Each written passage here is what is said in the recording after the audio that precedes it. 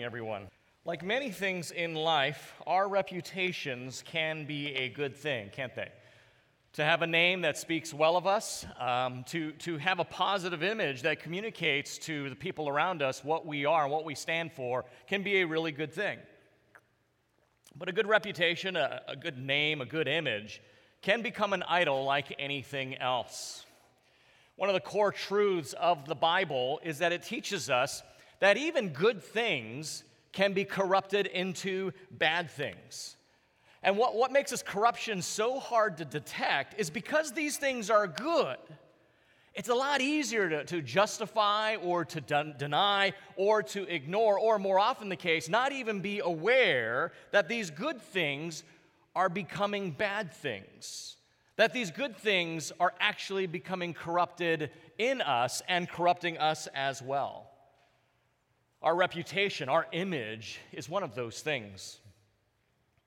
Having a good name or a good image is a good thing, but like any good thing, a good thing can become a bad thing when it becomes an ultimate thing. When your name, when your reputation, when your image becomes more important than the fact that it actually does or does not represent who you actually are, life can become an exhausting pursuit of an ever-receding horizon because you are constantly chasing something you no longer are. In doing a lot of counseling as I do, I have found most people in this situation are not even aware that they are on this emotional treadmill. It's sad when this happens to a person. It's sad when this happens to people. It's sad when this happens to organizations. And the church is no different.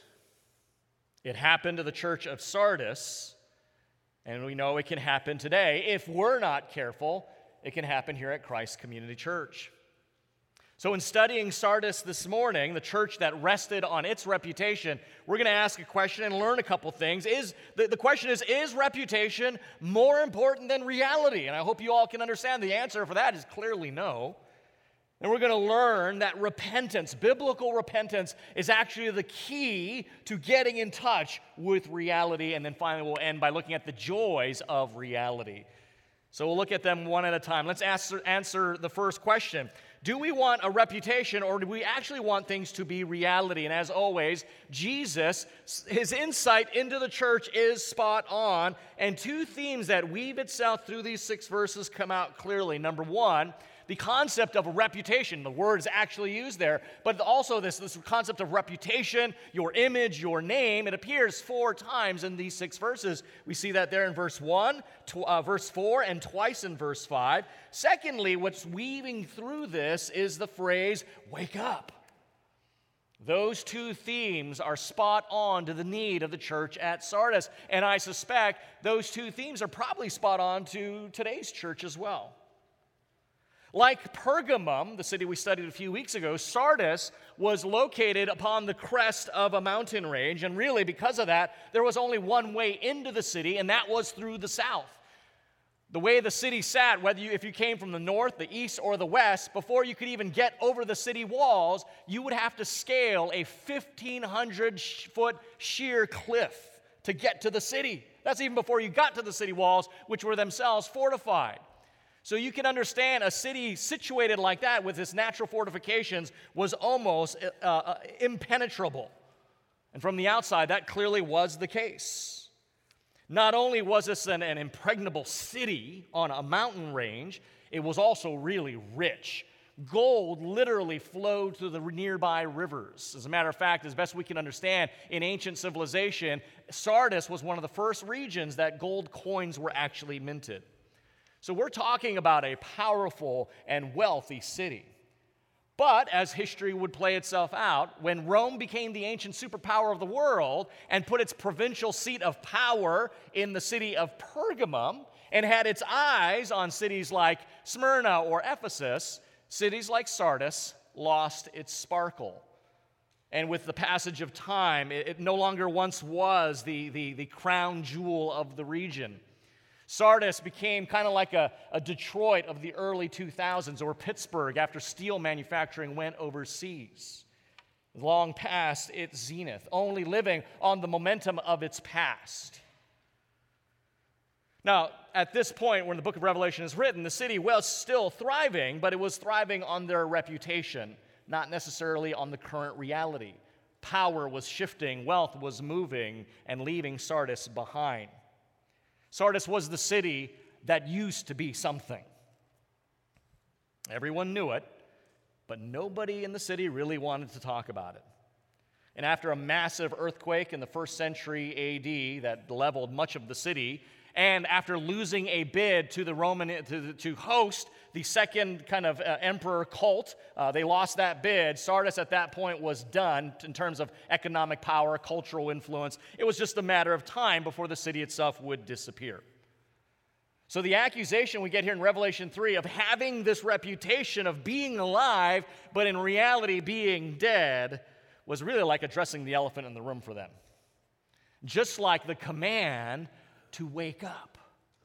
You see, because even though Sardis was an impregnable fortress, it was almost impossible to get in, twice in their long history, people invaded and took over Sardis. And in each case, it was because of the neglect either of the night's guards from falling asleep or failing to be watchful. Wake up also can be translated watchful.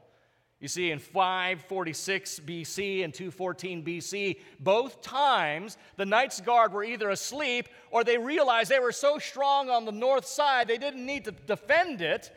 Two armies, the Greeks were one of them, found a back entrance. It was a rather large entrance, but given the size of the city, it was rather insignificant, and they left it unguarded. And in two cases, a small group of men got into the city, overtook the leadership, and took control of the entire city of Sardis in mere hours.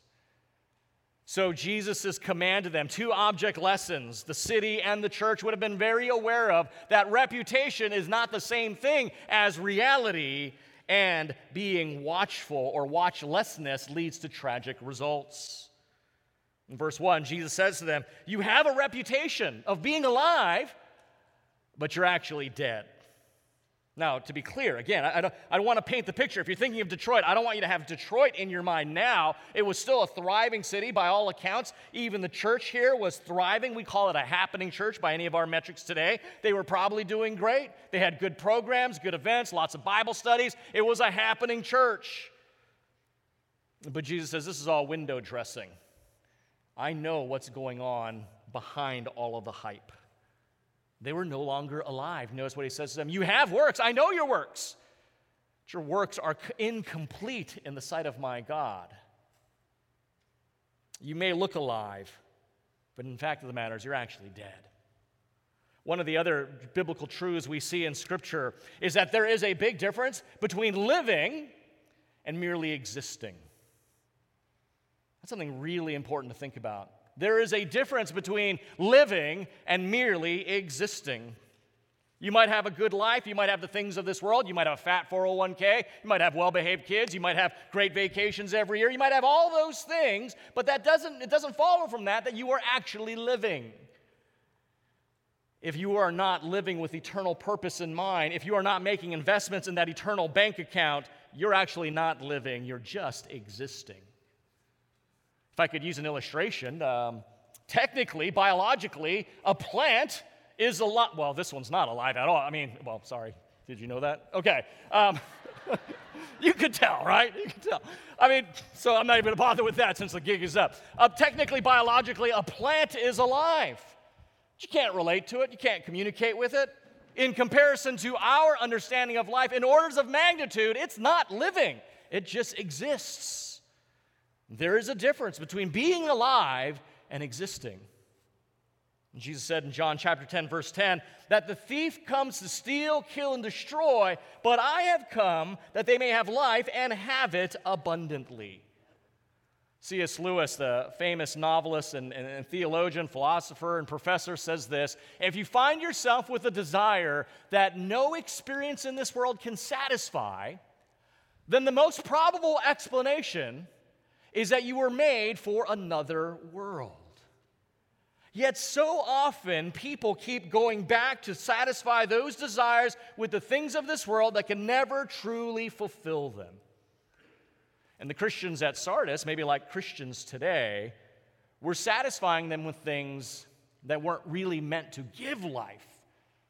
We might say they might have been satisfying themselves with church life, Bible studies to go to, family-friendly events, lots of events, things to improve their lives, but not necessarily pressing into the abundant life that Christ said he came to give, sacrificial service, pursuing holiness, living for the glory of God and eternal things.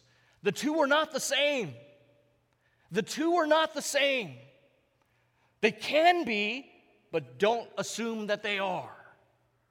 This week as I was preparing for this sermon, doing some reading, other parts of the Gospels, I came again to, you can turn there, keep your finger in Revelation if you want, and turn to Matthew chapter 7. In Matthew chapter 7, Jesus is talking about the end of all things, and I thought that was an appropriate section to read as we're studying Revelation. And I came again across chapter 7, verse 21 and 23, a really frightening section of Scripture. And this is what Jesus says. Speaking of the last things, he says, verse 21 of chapter 7 in Matthew's Gospel, "Not everyone who says to me, 'Lord, Lord,' will enter the kingdom of heaven, but the one who does the will of my Father who is in heaven. On that day, many will say to me, 'Lord, Lord, did we not prophesy in your name and cast out demons in your name and do mighty works in your name?'" Now let's translate that to our modern times. We may not say those things, but we would say, "Lord, Lord, was I not faithful at the building program? Didn't I not contribute much to the church? Wasn't I part of Harvest Crusade? Lord, Lord, I did these things." Verse 23, "And then I will declare to them, 'I never knew you. Depart from me, you workers of lawlessness.'" So in just reading this, by the way, I'm not saying that the Harvest Crusade, you guys get what I'm saying. I'm trying to translate this to modern times. This is a frightening passage of Scripture because the individuals there on that day are talking to the Lord, and they're genuinely convinced, you know me. When I show up, you should open the gates and say, "Hey, come on in." And the Lord says, "I don't know who you are." So when we look at that and what's going on at Sardis, that they have this reputation of being alive, everyone says, "Hey, you want a church? Check out that church. It's happening over there." And Jesus says, "No, you're dead." The question we have to ask is, how does this happen? How does this happen? Because both in Sardis and here in Matthew 7, the people believe they're doing okay. It's a frightening thought. And another passage, you can turn there if you want, or 2 Timothy chapter 3. Let me flip there over as well. When John is writing to his young protege, we actually studied this together as a church a little while ago. 2 Timothy chapter 3, listen to what Paul writes. "But understand this," and he's speaking of the last days. By the way, the last days is not just the end of the world. You should know that the last days is pretty much after the inauguration of Jesus' resurrection. So we've been in the last days. "But understand this, that in the last days there will come times of difficulty." Why? "For people will be lovers of self, lovers of money, proud, arrogant, abusive, disobedient to their parents, ungrateful, unholy, heartless, unappeasable, slanderous, without self-control, brutal, not loving good, treacherous, reckless, swollen with conceit, lovers of pleasure rather than lovers of God." And you're thinking, that's right, that's the world we live in. How horrible this world is. But then look at verse 5. "Having the appearance of godliness." Paul's talking about people we would see in the church. He's not talking about the world. He could be including the world, but he says that they're having the appearance of godliness, but denying its power. So here we go. Look at that. We're looking at 3 sections of Scripture. Revelation chapter 3, where they think they're alive. Jesus says, "You're dead." Matthew chapter 7, "You should let me in. I don't even know you." 2 Timothy 3, they have the appearance of godliness, but they deny its power. It's not operative in them. How does this happen? I mean, there's a lot of ways we can explain that, but let me just give you two ways I think this actually can happen, and that is through either one, there's a sense of legalism in the church, and secondly, dualism in the church. Let me explain what I mean by that. Legalism, the engine behind legalism is that I do certain things that demonstrate my worth, right? I do certain things that establish my name. So verse 1, I have a name. Verse 4, I have works. Verse 3, works. Verse 4, I have worthiness. I'm a good person. I go to church. I'm involved. I contribute. And because I do these things, I'm worthy. Right? That's a spirit of legalism. But friends, that's not living. That's not living. And here's how we can prove it. when things don't go well, when you don't get what you want from God, when life doesn't go your way, what happens? And fill in the blank however that looks. I should be married and I'm not. I'm married but I'm not happy. My retirement years are not the golden years they were promised. My family didn't turn out the way I want. My kids went sideways. Fill in the blank. There's 1,000 ways that we can face disappointment and struggle in life. But what happens when you face those? Do you get angry with God? Do you get bitter with God? Does your prayer life just go in the toilet because you didn't get what you wanted? See, what Jesus is saying here is that you're not following me because you love me. You think I owe you because you're a good person. So when we don't get what we want, we get mad at God. It's revealing the reality that we're not loving God because of who He is. We're loving God because we think He owes us for doing the right thing. That's legalism. I do these things so that I'm worthy of getting what I want, right? Or there's another way that legalism may show itself. You live in fear that at any moment Christ will wipe your name out of the book of life because you're not good enough. You're not studying your Bible enough. You're not praying enough. Or you think God is ready to squash you like a bug because you don't perform enough. You say, that's not living. That is not living. That is existing by some spiritual formula that says if I do X, then God must do Y. That is not living. There's another way that kind of legalism exposes itself. It's this kind of more of an angry Christian kind of thing where you kind of demonize everyone. Say, here's the problem with the world today is people aren't getting on board with what God wants. Those liberals or those conservative types or whatever they might be. I wish God would deal with them. You're angry and you're grumpy all the time because you're doing it right and they're not. And then nobody wants to spend time with you because you're angry and grumpy. You get more angry, you get more grumpy. Right? You're laughing because you probably know Christians that way. That's the legalist heart, right? That I'm worthy because I do certain things. God owes me. Another way that maybe we can have a reputation of being alive because we're doing so much, but we're actually be dead inside is dualism. And what I mean by that is that you seal off Sunday morning from the rest of your week. Your relationship with God is a completely private thing. It's just me and God alone. I put in my 75 minutes on Sunday. That's all God can ask of me. I don't want to go too overboard with this thing. Right? That your Christian faith does not spread into the other aspects of your life. Maybe there's no sense of obligation or privilege to be a gospel witness to the world around you, and there's no sense of accountability, of holy living to the church you're part of. It's just you and God, and that's it. Christianity is a private thing. In fact, your private life, your private faith never connects with your public life. Your Christianity doesn't leave the four walls of the church. Friends, if you are on any of these paths, Jesus says, wake up. Wake up. Because that is not the new life. That's not the abundant life I promised.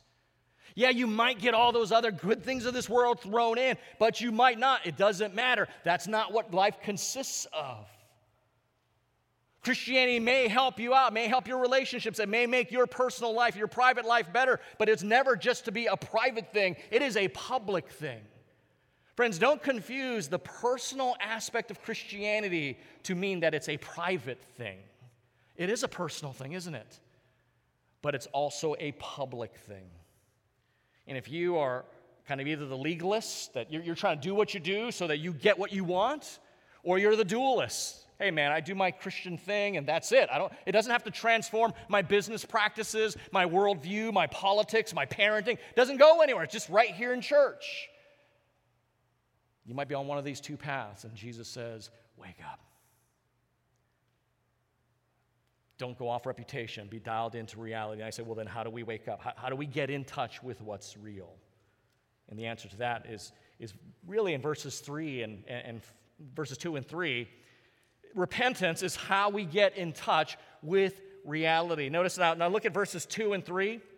If you like to highlight your Bible, you can do this. You're going to see 5 action words: wake up, strengthen, remember, keep, and repent. These 5 action words. So what does it mean to repent? If repentance is the key to reality, what does it mean to repent? It's these 5 words. Let me just talk about them real quickly. Number 1, wake up.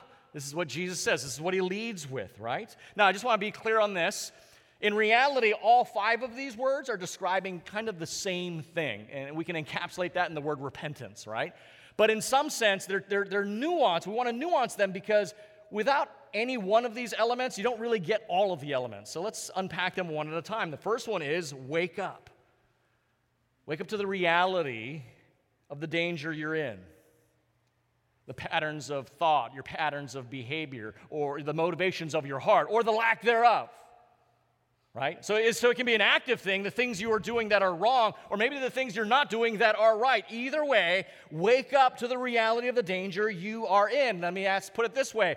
Are you even aware that you might be unaware? Are you aware that you might be unaware? I can't tell you. So I was talking around a campfire this past week. Me and the boys went hunting, and we're talking, and we're just there, they're from different churches, friends one's a theologian, one's a power plant manager, and we used to be part of the same church. They say, hey, how's things going? And about pastoral ministry. I said, I do a lot of counseling. And oh, that's right. They wanted me to share a little bit of what I was going to talk about. And I was saying, so often in counseling, I'll say to somebody across the table, I say, surely I can't be the first person that's bringing this up to you. I mean, it is such an obvious issue in your life. I can't be the first person. And they say, oh, I never had this brought up to me. Totally unaware that they're unaware, right? How about yourself? So here's something, and my wife's here, so she'll love hearing me say this. I know I'm wrong on a lot of things. I just don't know what they are. I know, you know exactly all where I'm wrong, but the point is, I know I'm wrong on some things. I know I think I'm right on some things, but I also know I'm wrong on some things. I just don't know what they are yet, right? Yep, and please don't feel the need to let me know what they are. What I'm trying to illustrate is I am aware that there are certain things in my life I'm just unaware. And guess what? Because of that, I'm more awake than the person who doesn't think they're wrong on anything. Wake up. So how do we do that? Let me give you, so I'm going to give you 5 steps to repentance, and I'll give you 5 sub-steps to waking up. Here's step number 1. Talk to people who know you. Say, hey man, we're studying Revelation 3. I don't want to be the church of Sardis that has a reputation for being alive, but I'm actually dead. I don't want to be the person in Matthew 7. I don't want to be the person in 2 Timothy 3. So talk to people who know you. Okay, that's the first one. I'm going to build them. They all go together. Talk to people that know you, not just anyone, because either if they don't really know you, they'll either kind of continue your false sense of security that you're okay, or they'll just tear you apart and they'll be totally wrong. You don't need either of those, right? So talk to someone who actually knows your life and knows you. Secondly, talk to people who know truth. This is as important, if not more important than the first one. Talk to people who know truth. Truth is the metric, not necessarily the relationship you have with them, not peer status. If you're a young person, please tell me you have more than just young people in your life, because if all you have is young people, you're going to get naive answers and you're just going to be foolish, right? Talk to some old people, right? Get their wisdom, get their experience, get their perspective. Now, if you're an old person, I'm not going to tell you what age that starts, figure it out on your own. If you're an old person, please tell me you talk to more than just old people, because they're all cynical and crusty and angry all the time, right? I mean, let's be honest. Talk to young people so you can remember the zest for life and the courage to do things, right? So it's not about peers necessarily. It's not about relationship. It's about, do they know truth? So do they know you, right? Do they know truth? So those are the first 2 steps. Step number 3, be prepared to hear hard things. So don't say, hey, I don't want to be the Matthew 7 guy or girl. I don't want to be the Church of Sardis. Talk to me. And then they say, okay, brother, sister, here you go. Here's a couple things. And then you start to blame, shift, justify, deny, or get defensive. Not helpful. Talk to people who know you. Talk to people who know truth. And then be prepared to hear something hard. Number 4, then be prepared to do hard things. Change is hard. It beats at the borders of your life and your faith. It's hard. Be prepared to do hard things. And then finally, so here we are. Talk to people who know you. Talk to people who know truth. Be prepared to hear hard things. Be prepared to do hard things. And then fifth and finally on waking up, know in your bones this is good. Friends, nothing. Well, Proverbs 27:6. I don't have a slide for that. Proverbs 27:6. Faithful are the wounds of a friend, but profuse are the kisses of an enemy. There is nothing so good as when someone who loves you is willing to stick their finger in your eye to remove that speck or that log or whatever it is.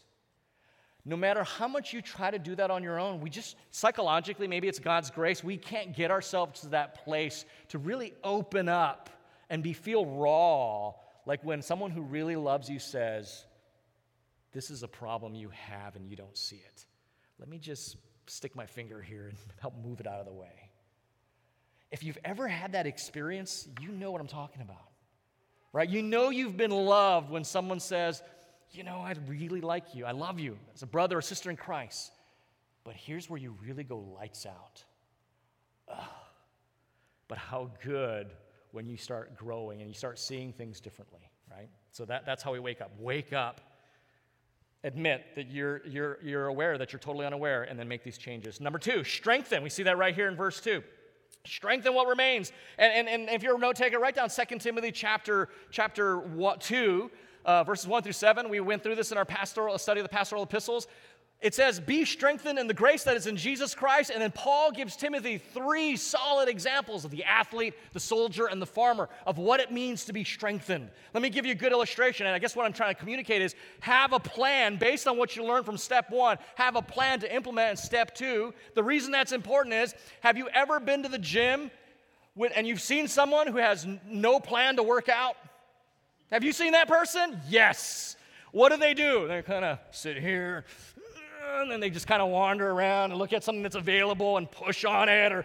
And you know in about 2 weeks, they're done. They're never coming back. They don't have a plan, so they can't see growth. And it's just it's a pain just to do this. And they walk away. Have a plan based on step 1. Step 2, strengthen. Have a plan of what you learn. Strengthen yourself. Step number 3. Jesus says, remember. Remember the basics. Get back to the basics of the gospel, the person of Jesus, the reality of your neediness. Get back to grace, the holiness of God, the joy of your salvation. Friends, the gospel is not just the way into the Christian life. The gospel is the way forward in the Christian life. It gets back to the basics. My wife says for someone who doesn't watch sports, I use a lot of sports illustrations, so here's another one. I think this is real.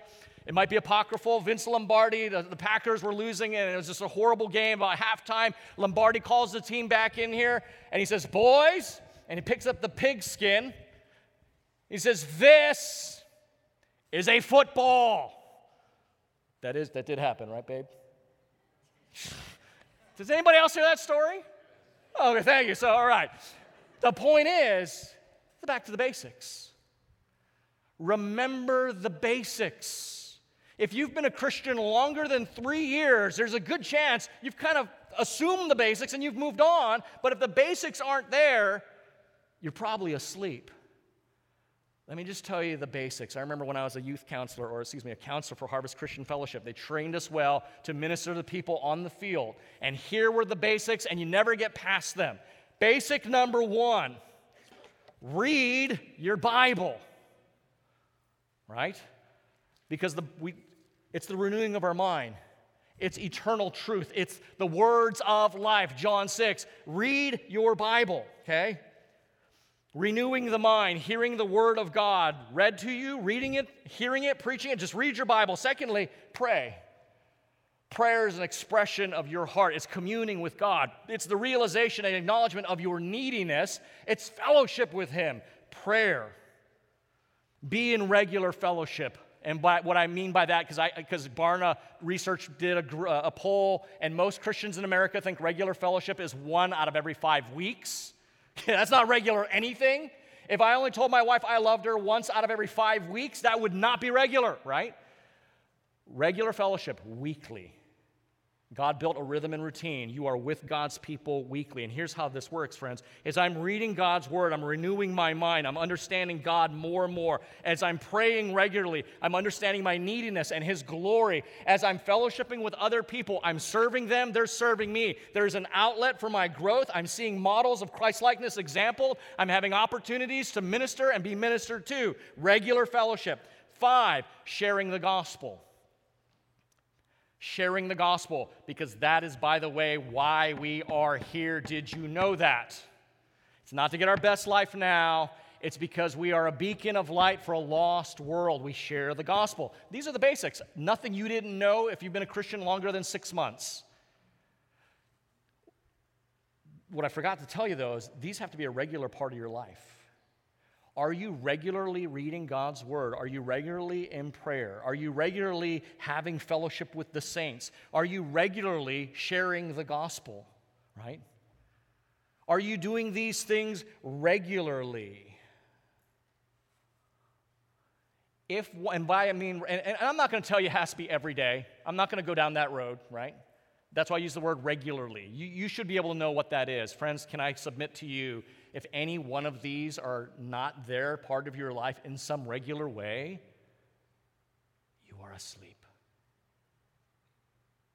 And you don't know it. Because these basics, they're just the things that get us going. God's word renews my mind. My praying, my communion with Him restores my soul. Right? Being with you all is one of the greatest joys, challenges, and it's a delight to be. It's the greatest place to be. Sharing the gospel, while scary, man, it's life right there. Right? These things are so essential. If one of these is not a part of your life regularly, friend, can I submit to you, you are asleep, and you don't know it. Number 4, guard. You see that right there in verse 3. Guard, or keep, the word is keep. It can be translated guard as well. Friends, the gospel requires constant vigilance all the time. Whether it's guarding it and keeping against the health and wealth gospel that we see on that network, Trinity Broadcasting Network, whether it's the soft prosperity gospel so common in our churches today, whether it's critical race theory or white nationalism or Black Lives Matter or liberal progressive or LGBTQ Christianity. The gospel requires men and women bold enough to say what it is and what it isn't. But I want to be real careful here at the same time. Because we're generally of one mindset. I'm so glad nobody cheered when I said we stand against BLM and white nationalism and all that, because here's the thing. I have friends in that movement. I have friends that are part of these movements, and I love them. And we have hard conversations. We disagree. They really disagree with me, but I love them. Friends, I hope you can realize that whatever tribe you're a part of, right, if you're being honest, the gospel of Jesus Christ has something simultaneously to affirm you and challenge you. And there are many things in these movements, these movements that are representing displaced or oppressed people, that as a Christian, I'm like, amen, brother, sister, I'm on board with that. I affirm that. Justice, all those things. Man, you can't read the Old Testament and not see God crying out for justice. So we're on board. But let's talk about where you go lights out to the things of God. Can we do that? And friends, I want us to be just real careful that while we guard the gospel and we double down against progressive Christianity, against the LGBTQ sexuality, against white nationalism, we also have to be on guard against conservatism and conservative values, because that's not the same as the gospel. Let's just be really clear on that. Please do not mistake your particular conservative view as gospel truth. It may be, it may not be. I'm just saying the gospel transcends all of us. We're all wrong, right? We just don't know where we're wrong at. And let's have the humility to be willing to say that without losing the boldness to keep and guard the gospel. Make sense? Great. Fifth and last is the last word, repent, which is basically rinse and repeat steps 1 through 4. Repentance is a change of mind that is also simultaneously a change of heart that shows itself in my life, in my actions, and my direction. In essence, this is all 4 of those: wake up, strengthen, those things. That's the essence of repentance. And all of these work together. So friends, getting back to our point, repentance is what puts us in touch with reality, because it makes us realize that we're not right, that we have to turn ourselves in certain areas of our life and get back in touch with what God says in His Word. Because the Bible says that we are all living in shadows and we don't even know it. Here's from Isaiah the prophet. He's talking about God's people at this point. So justice is far from us and righteousness does not reach us. We look for light, but all is darkness. For brightness, but we walk in deep shadows. Friends, because of our sin, humanity is walking in shadows. We are asleep to the things of God.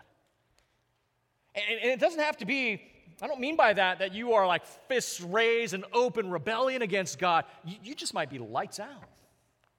You're not against God. You're not for Him either. You're just lights out to the things of God. You're asleep.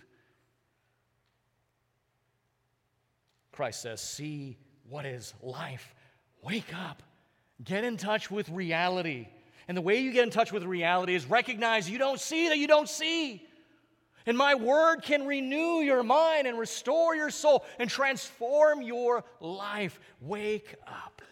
C.S. Lewis, once again, says this: I believe in Christianity as I believe that the sun has risen, not only because I see it, but because by it, I can see everything else. You see, the worldview that the Scripture holds out is a comprehensive worldview. That's one of the things that's lacking in our culture of fragmentation. We have this is why I have such compassion for people in that world of confused sexuality, because they don't understand that human sexuality has a place. It fits in a larger whole. It just can't be taken out and done whatever you want with it. There's a place for that, just like there's a place for, believe it or not, our economy, how we use our finances. Right? When you really think about it, we're not much different. And I'm going on a limb here, but it always amazes me that the people on the left, they believe in strict fiscal accountability and all those things, but when it comes to morality, they don't care. But the people that are conservative, they're all about moral accountability, but as far as our finances and capitalism, they don't care either. So we're both kind of on the same page, but we have different issues with one another. And the gospel transcends all of that and has ways to affirm and confront both sides. Because Christianity, because of the worldview it has, we can see everything more clearly. See, friends, the problem with being asleep is that when you're asleep, you are controlled by dreams, not reality. In 1998, Blockbuster Video dreamed that they were the impregnable fortress of home video rental.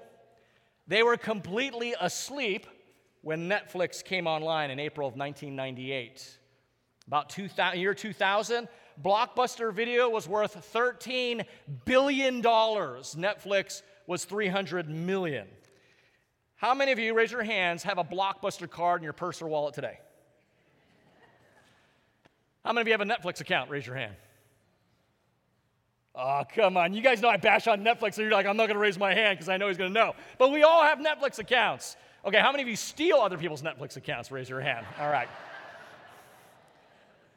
Borders Bookstores dreamed of being the world's bookseller. They had massive bookstores in every city in America. You guys remember that? Who remembers going to Borders? Yes, I love. They're like 2-3-story books. A bookstore for a nerd like me. That was like the best. They were completely asleep when Amazon, the online bookseller, by the way, that's what they started with, came online in July of 1995. Who bought a book from Borders this year? Raise your hand. Yeah, you're lying because they don't exist anywhere. Well, Walden Books maybe. Who bought a book from Amazon this year? Raise your hand. Right. The problem with being asleep is our dreams control us and not reality. Friends, repentance is the key to waking up out of our dream state and to be in touch with reality, because repentance puts us in touch with God, and only He can help us see the way things are. Only God can help us see this world in all its brokenness and all its beauty. And finally, verse 5 and 6 here. The joys, once we're in touch with reality. Oh, I'm late. Sorry, I asked for a few more minutes. The joy of reality, the Lord concludes this letter, like He does all the letters, with promises to those who overcome. And notice, what are the promises to those that overcome here? They're clothed in white garments, right? They'll never have their names taken from the book of life, and their name will be confessed before the Father. It's the total opposite of Matthew 7, where He denies them. Now the Lord says, I will confess your name. And the white garments, I hope that's recognizable, because it was really recognizable to them. It was that beautiful symbol of celebration and supremacy. It was the white toga of the Roman citizen that they would all wear. Oh, and I have this great quote. Let me see if I can. I can't do that. Okay, so Jesus just says, look, it's at the end of the day, for the one who overcomes, it's not just your reputation that's going to be applauded. You're going to be applauded. And your name will never be forgotten. In fact, it's going to be forever perpetuated in the book of life. And you won't be denied. You actually will be confessed. All these have to do with their image, their idea of who they are. And Jesus says, in me you will have it all. You don't have to keep chasing that receding horizon and trying to manage an image that just exhausts you. Because there will be an image and a name and a reputation given to you that's glorious. They say that reputation is everything, but we know that that's not true. Reality is everything, and the reality of the fact is we all need something much better than a good name and a good reputation and a good image. Right? We need a Savior who knows that though we have none of these, He's willing to give us all of these. And that's what He's done. This is exactly what the gospel promises every one of us. It's not about us being how good we might seem, but how good He is. Let's pray. Father, thank You for just what Sardis, the church, was going through. It kind of maps on to our time and place, where our image, our reputation becomes more important than who we actually are. And Father, we don't want to settle for just the reputation of being alive. We actually want to be alive. Help us to wake up then. Help us to repent. Help us to be in touch with the real joys of the real reality You offer those who overcome. And we'll thank You for it in Jesus' name. Amen. Thanks for listening to this message from Christ Community Church of Laguna Hills. For more information and resources from Christ Community, visit us at www.ccclh.org.